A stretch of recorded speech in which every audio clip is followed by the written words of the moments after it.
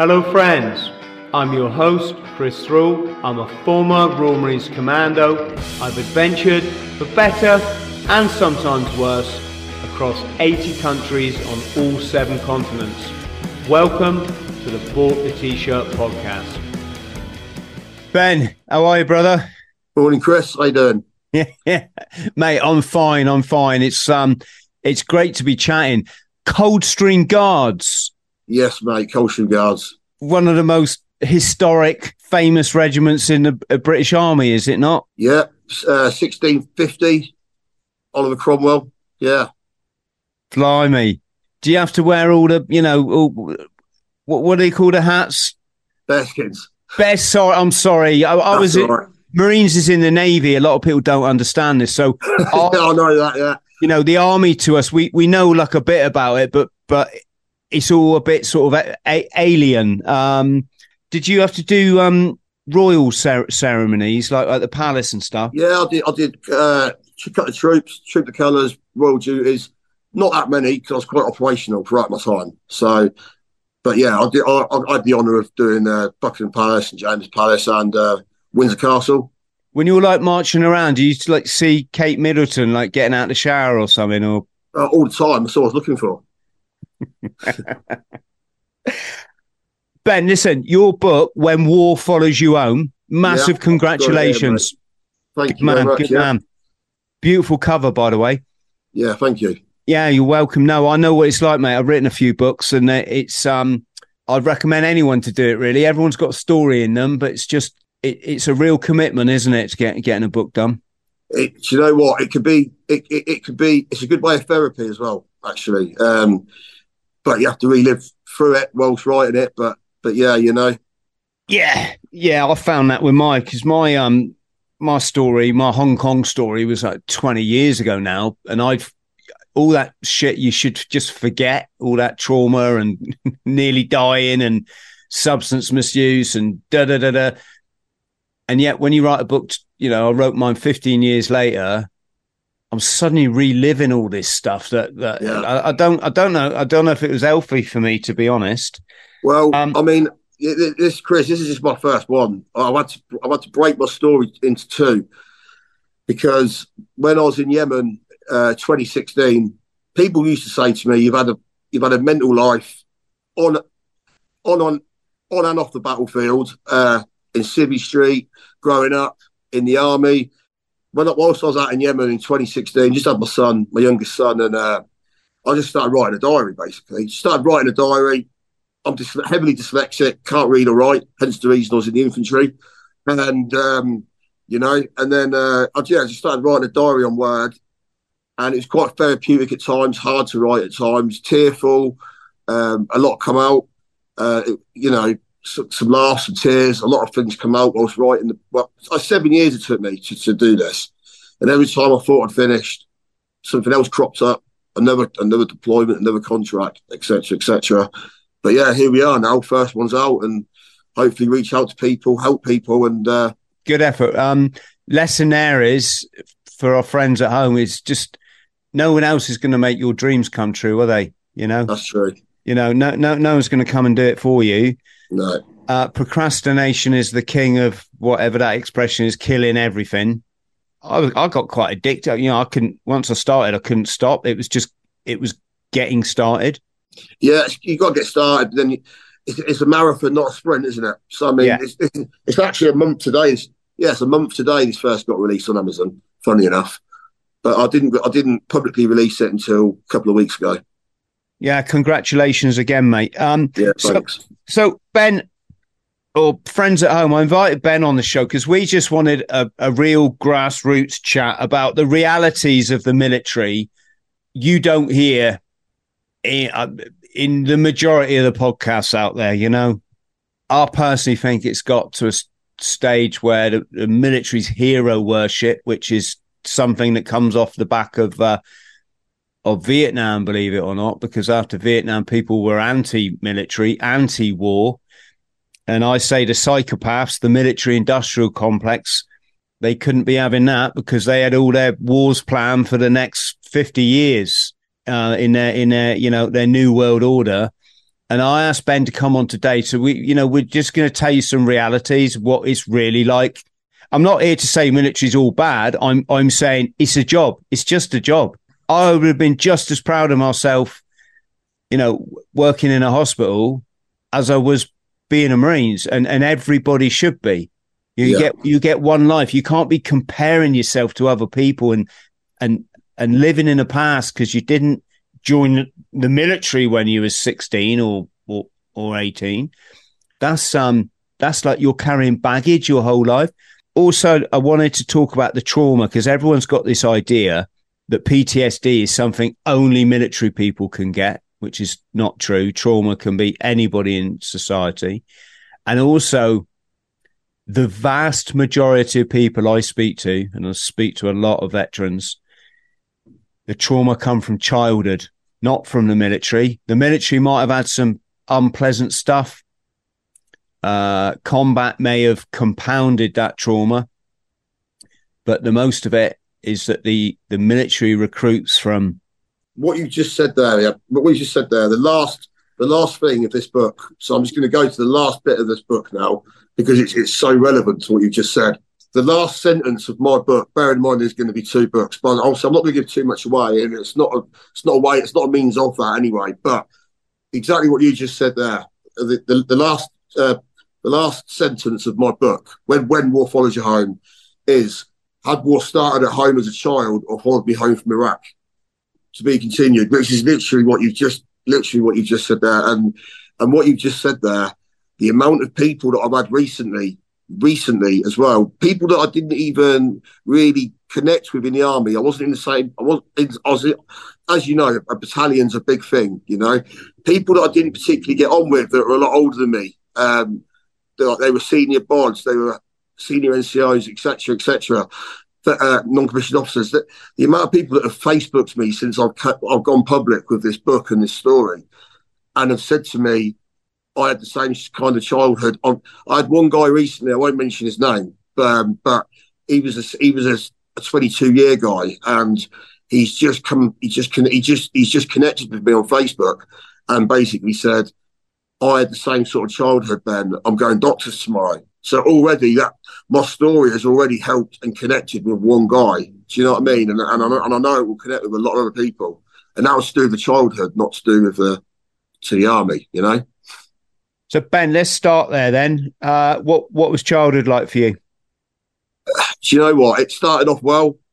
I had good grandparents in Luton. So I was basically in between Luton and Kettering area. My parents separated at a young age. My dad was ex-Royal Anglian, but he was never really on the scene. He was either in jail for various things. He wasn't really on the scene. My mother met some bloke. His name, do you know what? Some fucking bully. Okay, his name's Andrew. Andrew, I won't mention his surname, but I'd love to publicly humiliate the bloke, but I won't. If people know, they know. You know what I mean? But my mum met this guy. The only good thing that came out of that relationship was my brother and my sister. Everything else was terrible. He physically and mentally abused my mother from when I was a very young age. I mean, I used to listen to him, like, assault my mum physically, mentally, and even worse than that. I'll leave that up to you what to decide, but. I don't want to. If a mum hears this, I don't want to upset her too much. You know what I mean?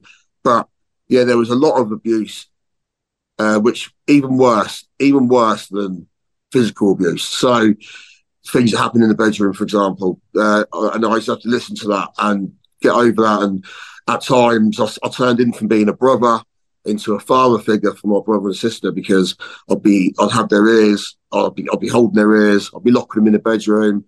And at the same time, all you can hear is what's going on downstairs or in the bedroom. And yeah, it was fucking horrible. And, it's something that I live with forever. And, from the age of sort of like 14, 15, I used to have weapons outside my house. I used to go and do room clearances when I got home from school, which sounds mental. Basically, fighting and built a pair. It's like I used to get home from school. I used to go in the house, go in the house, go to the left, go into the kitchen, kick the doors in, see if this bloke was in the house or not. Go upstairs, he's not in there. But then sometimes, I'd get back from school, my bedroom window would be open, and I'm thinking, who's in there? What's going on? And the bloke would be sat there with his guitar on, wouldn't speak to me. And the thing was, Chris, to think that what hurt the most was whilst he's physically abusing my brother, my sister, and my mother, because he was so shit scared of my dad, he never used to do it to me. So it just used to mentally affect me as well. But sometimes I just used to wish that he'd lay a finger on me, because could have him strung up within an hour from my father, which nearly happened later on in life. But I had to separate myself to Luton. The police all got involved, and the guy even tried to get me arrested for assault at the age of 15. He's a grown man, because protecting my mum. I hit him, and he tried to get me arrested at the age of 15. Yeah, because he's got my mum up against the wall. I remember it like it was yesterday. You know what I mean? The trauma was terrible, and my father rang me on the house phone. I was in Luton, and he basically just said to me, "Where does this guy live?" And he lived on Brayford Avenue in Corby.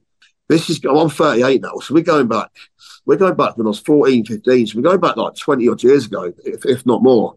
And in fact, definitely more, whatever it is. And I remember it like it was yesterday. And I said to my dad where this guy lived.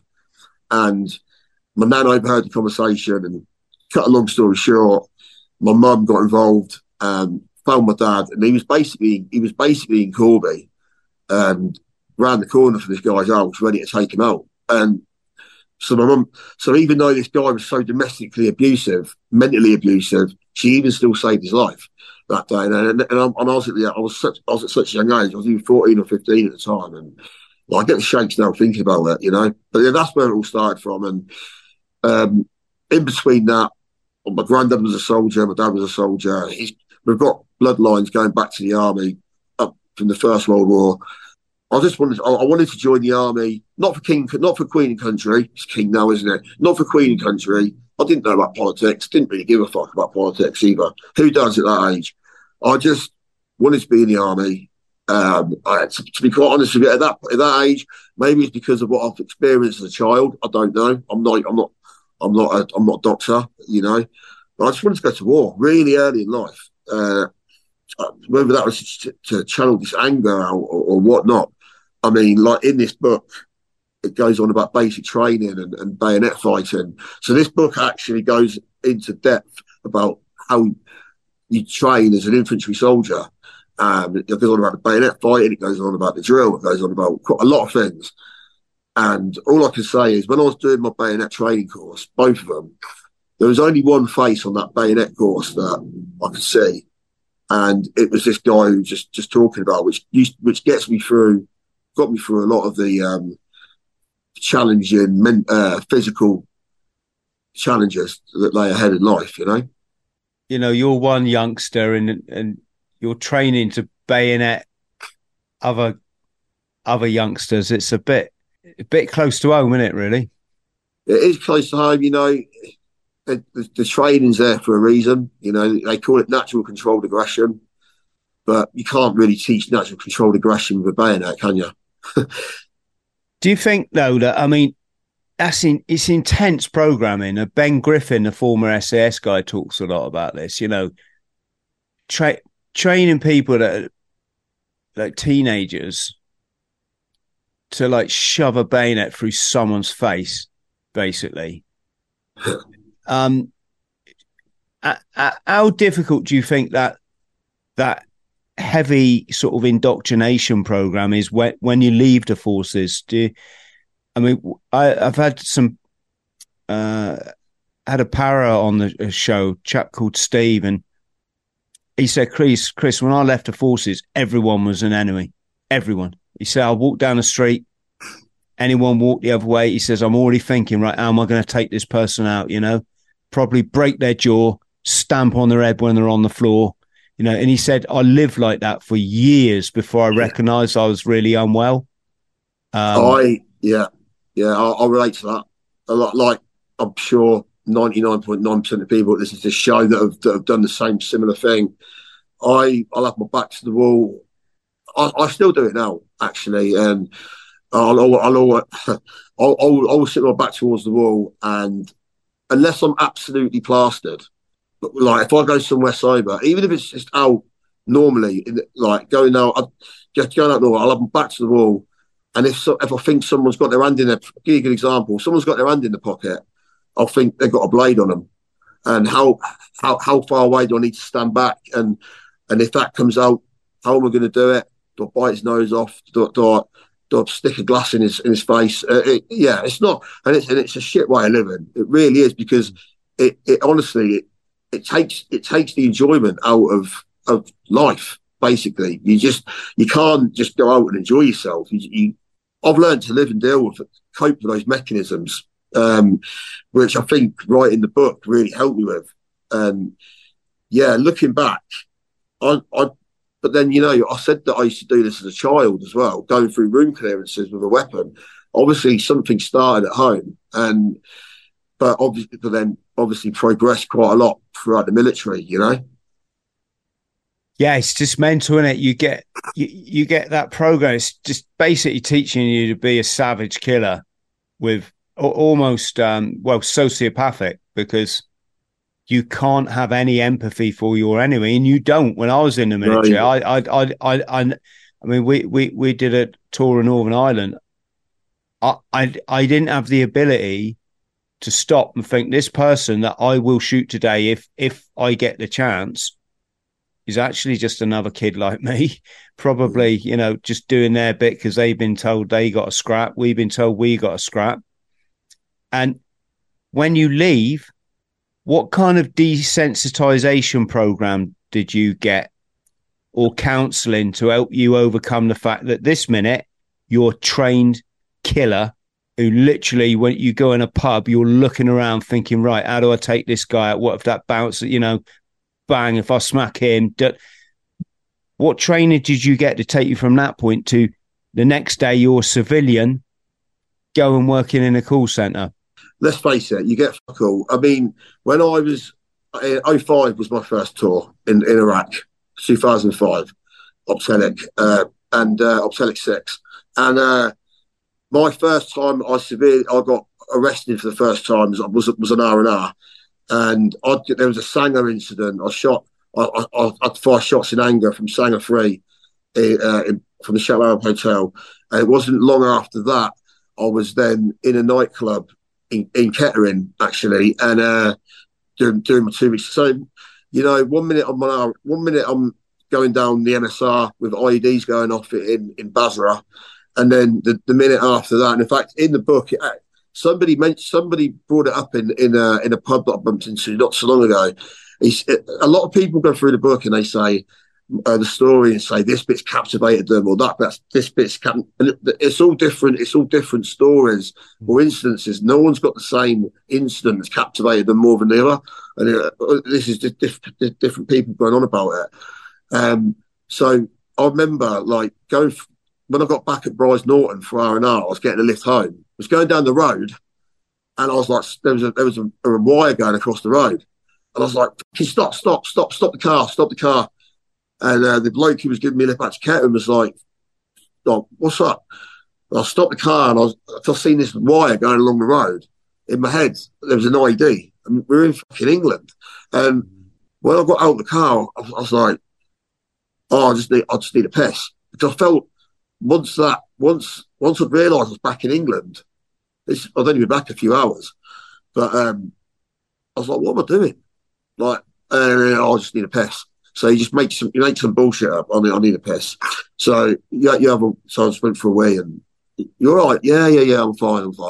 A few days before I was due back on R&R, there was this guy had a fight with my mate. No big deal. I think it was over a woman, like most fights are with blokes. And they're both civvies. But the bloke was following me. I had nothing to do with it. I had nothing to do with the argument. And the whole day I was thinking, the whole evening I was just thinking, this guy's going to do this or this guy's going to do that. And in the end, he did come up to me, and I blacked out. I basically put a glass over his head. He's cut his ear off, and the next minute I'm washing my hands in the toilet, walking out the nightclub, and I'm nicked for GBH. And I'm thinking, what have I got nicked for? What have I been arrested for? I had no empathy. I had no sympathy. I had no remorse. Got arrested, and it wasn't the first or last time I got arrested. Sorry, it was the first time, but not the last time I got arrested. Did the interview. Didn't realise what Section 18 was at that time. And when I left Iraq, because I'd done these shots, these lethal shots, and a few other things in Basra, I left on a recommendation. I actually got a recommendation, and like promotion courses are promised, and everything. The world couldn't look sweeter.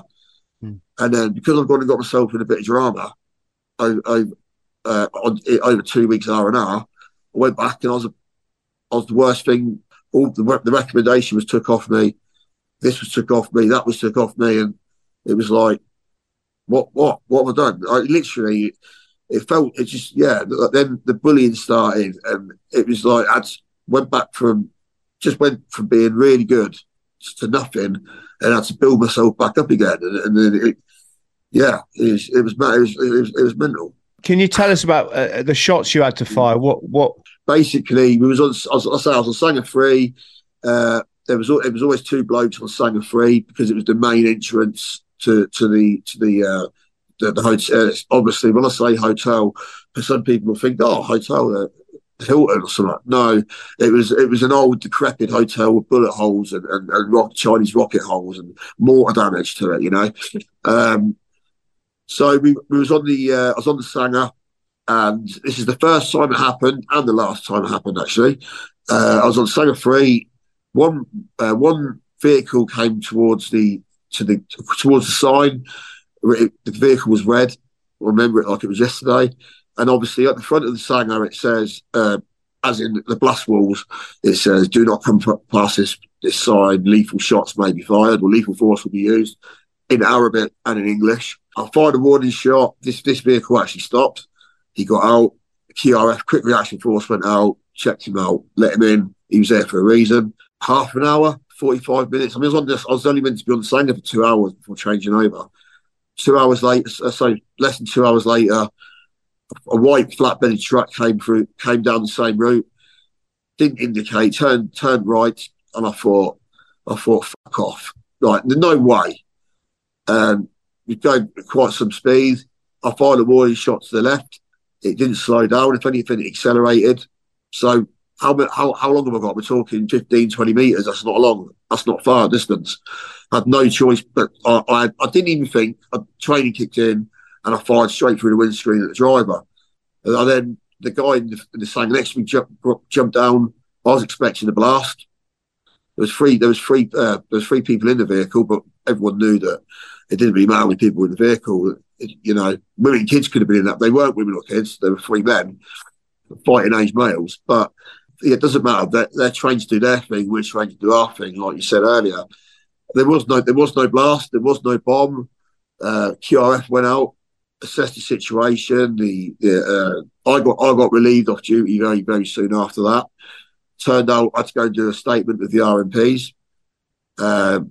Turned out he was a news reporter. Apparently, allegedly, this is what I got told anyway. He was a news reporter. But went through the RMPs, but because I followed the card alpha to the letter of the law, as in fired warning shots first and whatnot, before taking lethal action, taking aim shots at a driver, nothing else was said. Got a recommendation, nothing else was said, and all of a sudden, do you know what? Funny enough, up until that point, I had the SC-80. After that point, I was then given the UGL, the underslung grenade launcher. Yeah, basically made like a 2IC. It was just, from that, it just went for being like, you felt like, you're the bollocks. Do you know what I mean? And always out on patrol, got picked for this, got picked for that. Then went home on R&R. I didn't think there was anything wrong with me at the time. Like, you just can't separate yourself, though. You just cannot separate yourself from one thing. You come home, but the war's still there. You know what I mean? Like, i.e., when war, like I say, like when war follows you home. There is no.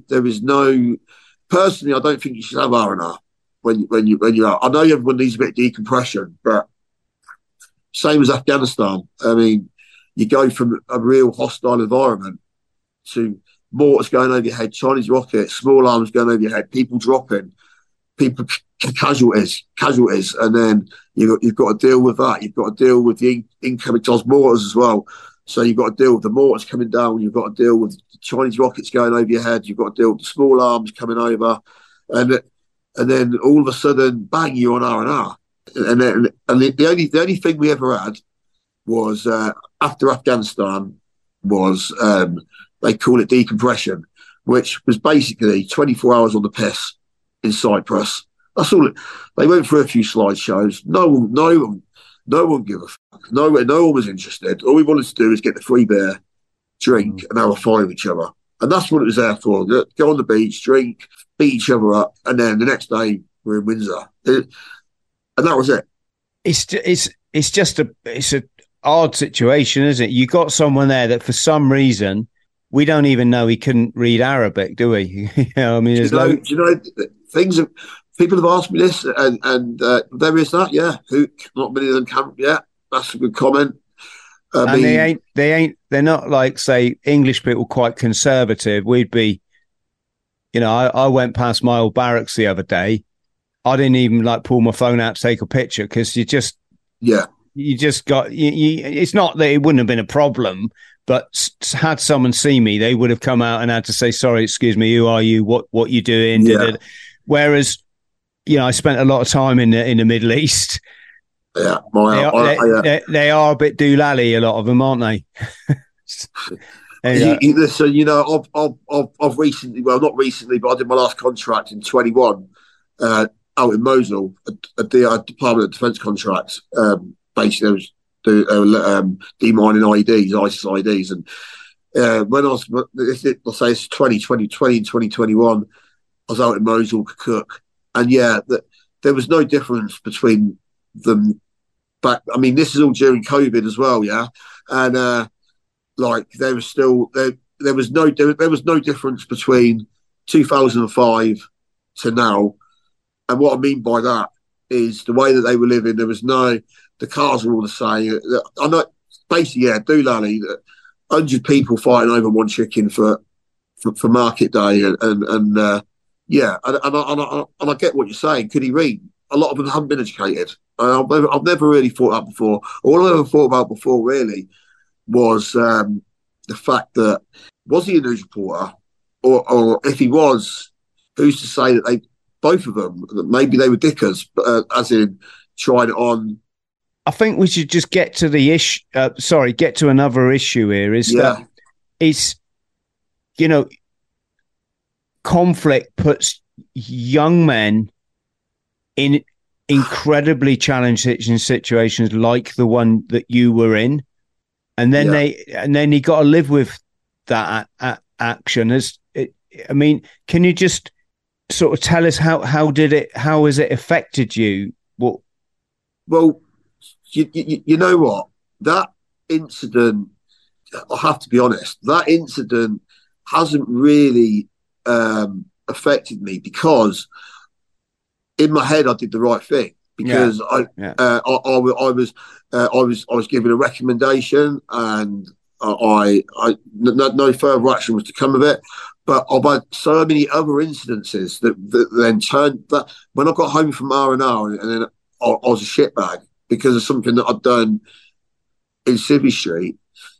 But that then I started then thinking, what is going on with this organisation I'm in? Because I was involved in another serious incident in on the same tour, where we had a snatch vehicle breakdown. It was just a few days after the Jamyat riots, when the two SAS lads got arrested in Basra. Like the ID threat, everything went up really. Like the whole threat level went up massively, and our snatch vehicle breakdown. And to cut a long story short, we had to tab it back to Shiver Logistic Base, good 12 odd K. The radios weren't working. The convoy left us. No one was coming back. We set up a vehicle checkpoint. I could go into it all day. It's in the book, but we basically tabbed. We was going to steal the guy's car. We started tabbing back to Shiver. We got contacted on the way back, and this incident when we got back to Schreiber, their commanding officer from one Royal Irish he was actually, and if he ever listens to this podcast, he'll remember. I'd love to remember his name. I can't. But he was commanding officer of one Royal Irish on Tele 6. He shook. There was only half a multiple of us, not a full multiple. So only half multiple, five lads. He shook our hands and he said, "If you're our guys, you'd be getting written up for this." Was basically what he said.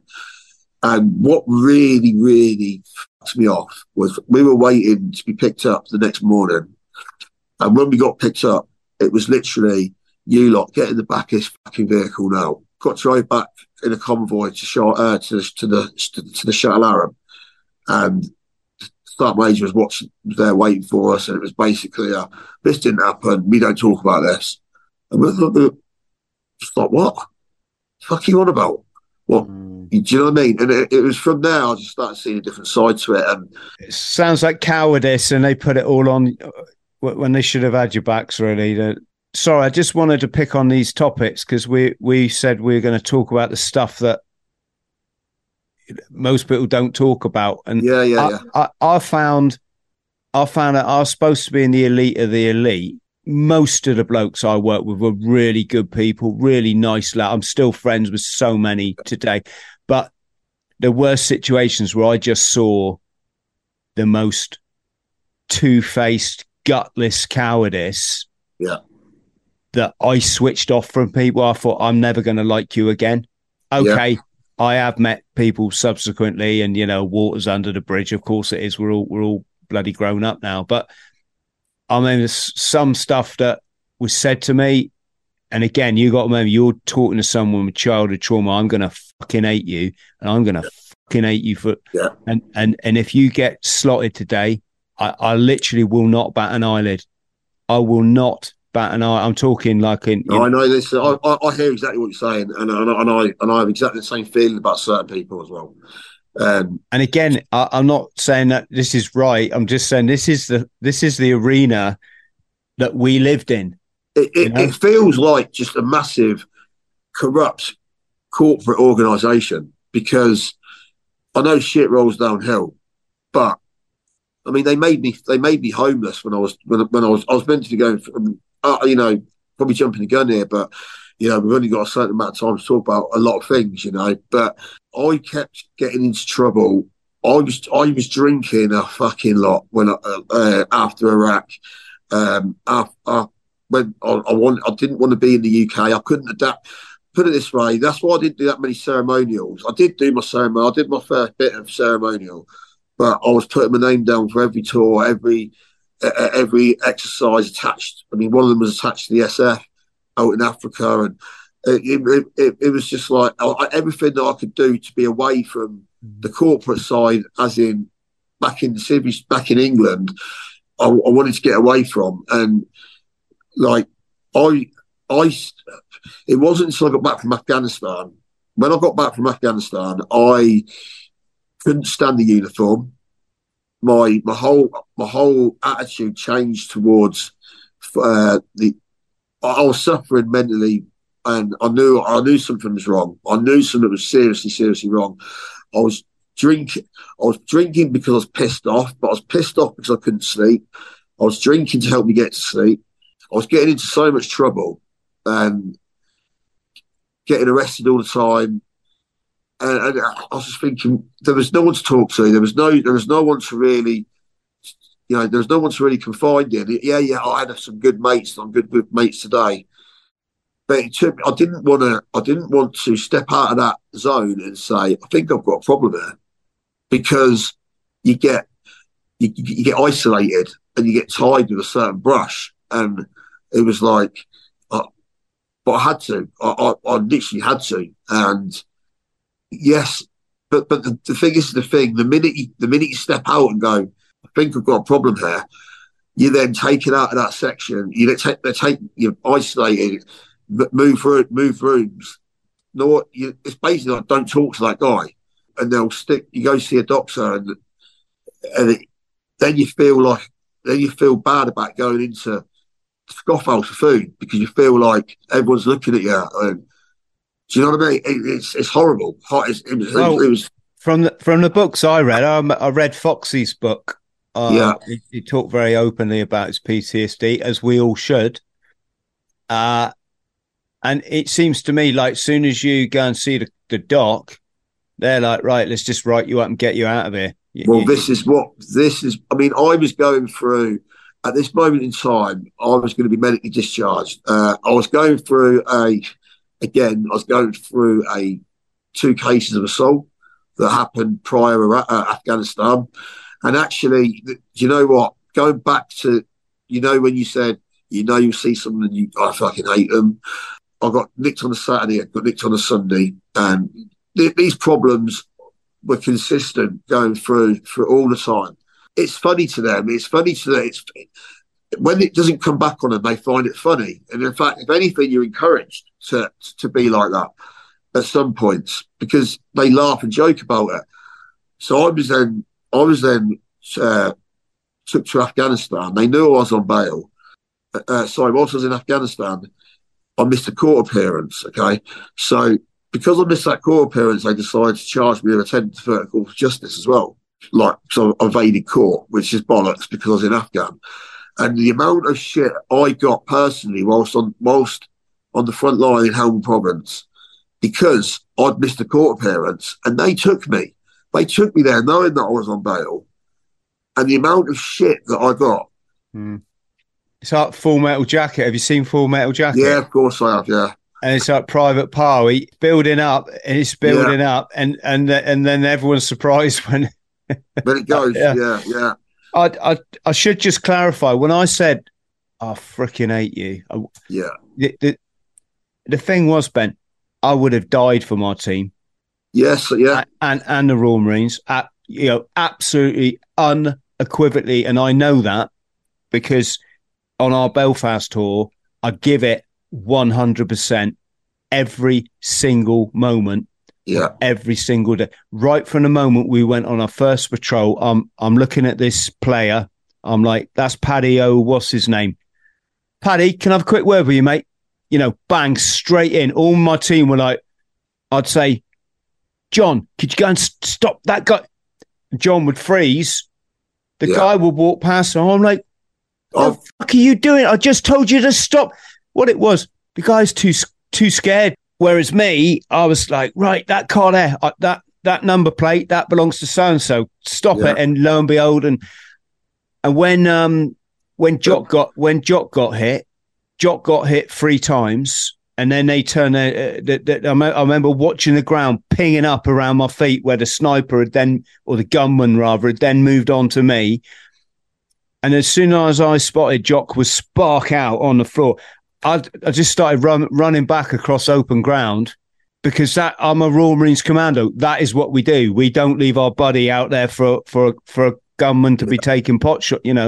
Sometimes the way I got treated in that company was just like, I didn't deserve that. Do you know what I mean? I did not. And I'm just being friends at home. We're just being honest here. In the mortar pits, we've had indirect fire coming in, and the fucking mortars going off left, right, and centre. You can hear the Chinese rockets coming overhead, the RPG.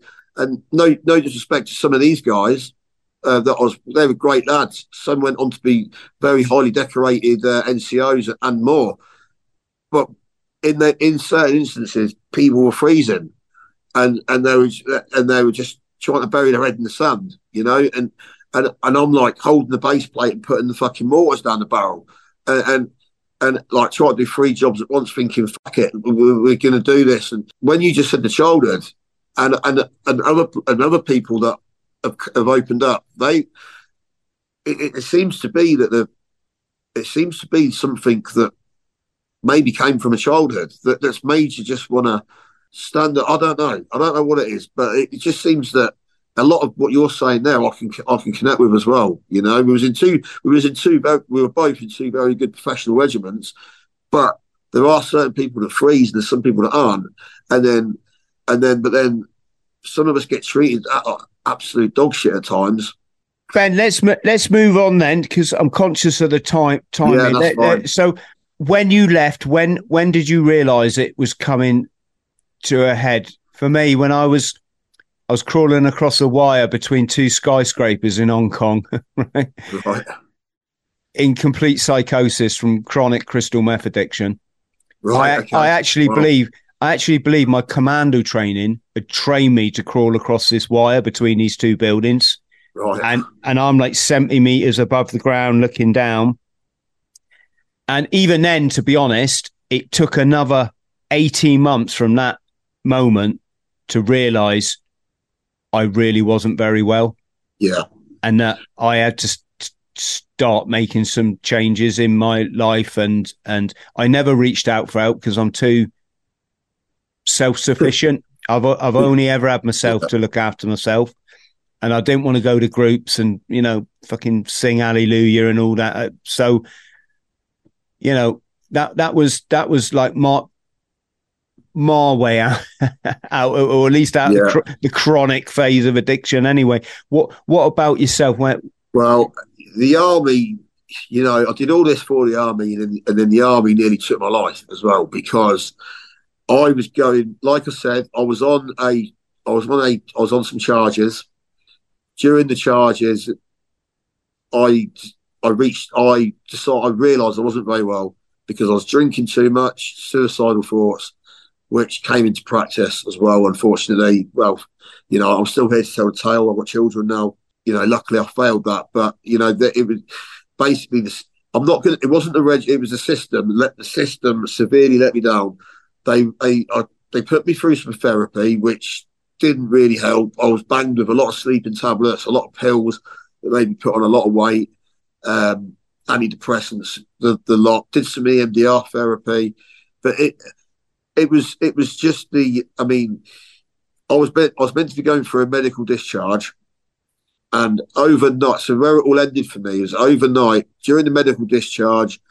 I actually, I tried to kill. I'd had enough. Things were said. Demons were in my brain. I took a heavy overdose in Maidstone, and I think I took something like 100, if not more, of the strongest cocaine oil you can get. I woke up on the floor, and I didn't know what day it was. Drove myself to Ashford Hospital and admitted myself into hospital. Consequently, discharged myself from hospital. They wouldn't let me go until I spoke to a psychiatrist or a doctor of some sort. But I bullshitted and said, no, I've just been drinking. I didn't realise that what I'd done. Didn't really, I've got stomach problems now. And to this day, I think that was probably the cause of it all. Burnt such a hole in my stomach. I was ill for 2 weeks. But the army I was going to get medically discharged, and I went for a medical to get medically discharged. The doctor said, yeah, you get medically discharged today, which would have meant a bit of help, a little bit of help once you've left, and a little bit of maybe some resettlement as well. Honestly, I hope no one's experienced this. I bet they have. But I went on command officer's orders, and it wasn't until that moment that believing that I was getting medically discharged, that the director of Army Manning in Glasgow had decided to overrule my medical discharge because I got a suspended prison sentence for 38 weeks, suspended for 2 years. Under Queen's regulations, such and such, it was classed the same as a custodial prison sentence. So the director of Army Manning then decided to give me a dishonourable discharge out of the armed forces after 4 tours and meant to get recommendations, promised this, promised that, then you're a shitbag again. And so I was made homeless overnight, had to hand in my MOD 90. I was marched off barracks like I was some kind of fucking, you know what I mean? I don't know. Like I was some sort of terror. Honestly, I was made homeless overnight from the army. I had no idea they were going to try and dishonourably discharge me. And I thought, luckily, I didn't end up on the streets because I was seeing someone at the time and they put me up. But I then tried to kill myself again, and I thought, what do I do? You know what I mean? And I ended up back in Ashford Hospital again, and I just thought I couldn't watch war films. I couldn't look at uniform. I couldn't listen to firework. Everything. I was just a mess, absolute mess, and I didn't want to be around people. Just lost all, just lost everything, and I I got put in touch with a Talking to Minds charity, a guy called Rob Paxman. He's an ex-SAS lad. Yeah, Rob. Yeah, you know Rob, yeah. So he took me on GMTV, and we went through a bit of therapy with Talking to Minds. It's still documented on TV back in 2010. And that went from there to a Japanese newspaper to the Radio 4. I found a good solicitor. I built myself up a bit. Thought I'm not going to let this beat me, but obviously I was drinking heavily. But subsequently I found a good solicitor, and they took the army case on, and we fought it, and I won. I got it reversed to a medical discharge, thankfully, but that nearly cost me my life twice. And you know, I mean, I've known people that had killed themselves through trauma, and have very good friends, and they've had no military funeral, blah blah blah. And looking back on it, realistically looking back on it, why did they do that to me? And the only answer that I can come up with is because they didn't want that statistic next to their name. So it would be a lot easier to discharge me because I'm a fucking criminal, because I'm violent, and I've got a prison sentence suspended for 2 years, than it is to say this guy has got problems and needed help. That's the only reasoning I can come up with now about that. Yeah, I mean, that's another reason we need these conversations, isn't it? Is too many of our colleagues are hanging themselves, you know, in a garage, and the kids are having to come home and find them. These conversations aren't easy, folks, are they? No, they're not. It would be so easy for me and Ben to sit here today and tell you how brilliant the military is. We're all heroes. We're all hard as hell. You know, we never done a thing wrong in our lives. And these conflicts, they're all perfectly legal, folks, and necessary. But we'd be lying. You know, we would be lying. Obviously, everyone will have a different experience of the military. But when it gets to the point where my friend took his own life, left behind 4 children, where's all this brilliant military stuff then? Where's that fact? You know, after serving, I think it was 25 years. Where's all these brilliant good buddies and colleagues that didn't recognise this person was really unwell? Yeah. Not apportioning blame, not trying to do that. Just saying, friends, this is a conversation needs to be had, because military make up the biggest proportion of the homeless statistics, one of the bigger proportions of the prison statistics, one of the biggest proportions of the substance abuse addiction statistics, the biggest statistic in domestic violence. The children of service people statistically more likely to grow up with childhood trauma than their civilian counterparts. Where is this conversation? Where is the defense minister, or what's his name? Oh, Johnny Mercer. You know, I'm not slagging Johnny off. I would imagine he's probably tried his best up there in Westminster, and he's met walls at every way he's turned. Why is that? Well, let's be honest. It's because you're cannon fodder. Don't matter whether you fly a 30 million pound Tornado bomber, or whether you carry an SE-80 and stand in a trench. The military don't care. When they're done with you, they'll write you off, and then you have to go to charities.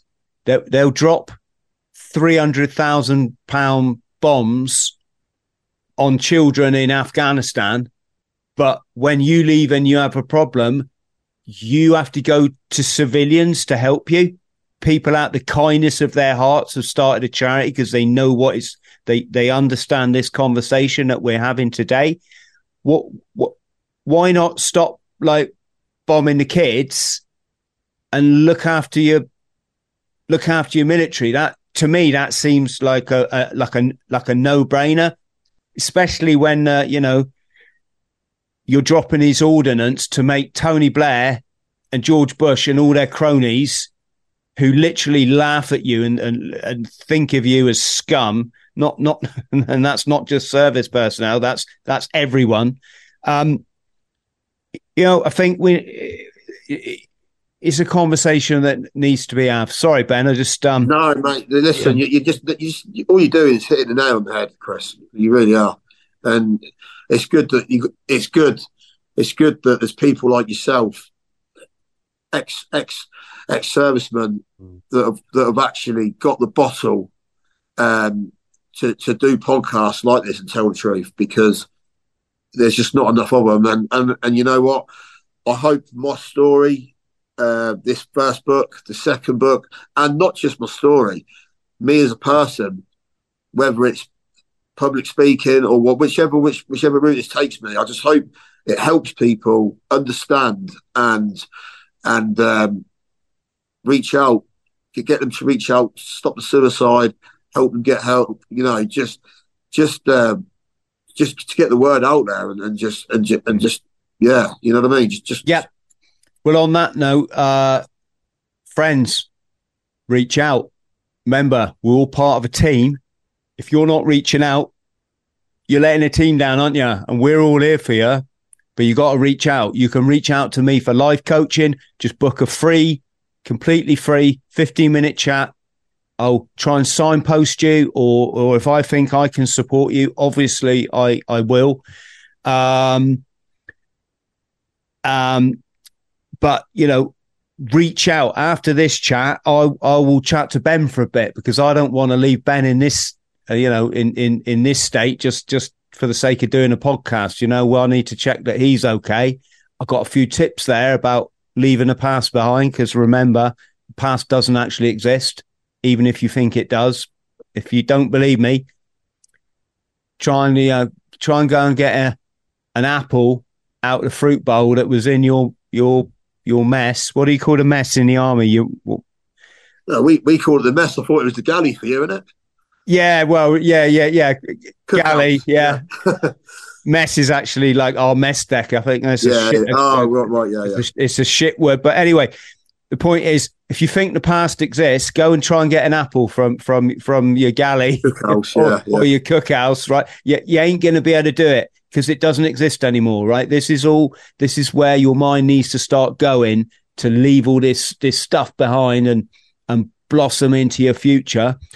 And on that note, Ben, how did you, what was the dark? You've told me how horrible it was leaving the forces. Basically, you managed to turn it round a bit there by getting the medical discharge. What was the lowest point you hit in Civvy Street? Civvy Street's trying to find another job, trying to fit in society. I couldn't. Obviously, talking to minds really helped change my vision on things, but that's why I ended up hiding the PTSD for a long time and went back into private contracting. I went back into anti-piracy and then obviously and then CP role, contracting roles in Iraq. But I mean, that role's now over, and my new journey's beginning, which is obviously with the books and these podcasts, and hopefully at some point it will lead me in another direction in the way of helping people like yourself, reaching out and just if my story can help people, and we've all got families, we've all got a living to earn as well, but it's not just you've got to be happy in life, and if using your experiences, your trauma can bring closure to other people and make them better, then That's my goal now. That's my goal now in life. Apart from letting my son, like you said, apart from my youngest son who's 7, giving him a better future and upbringing than what I had is obviously the main priority in life. And then obviously the book and my story to help everybody else is obviously another goal, you know. So there's basically what I'm aiming for.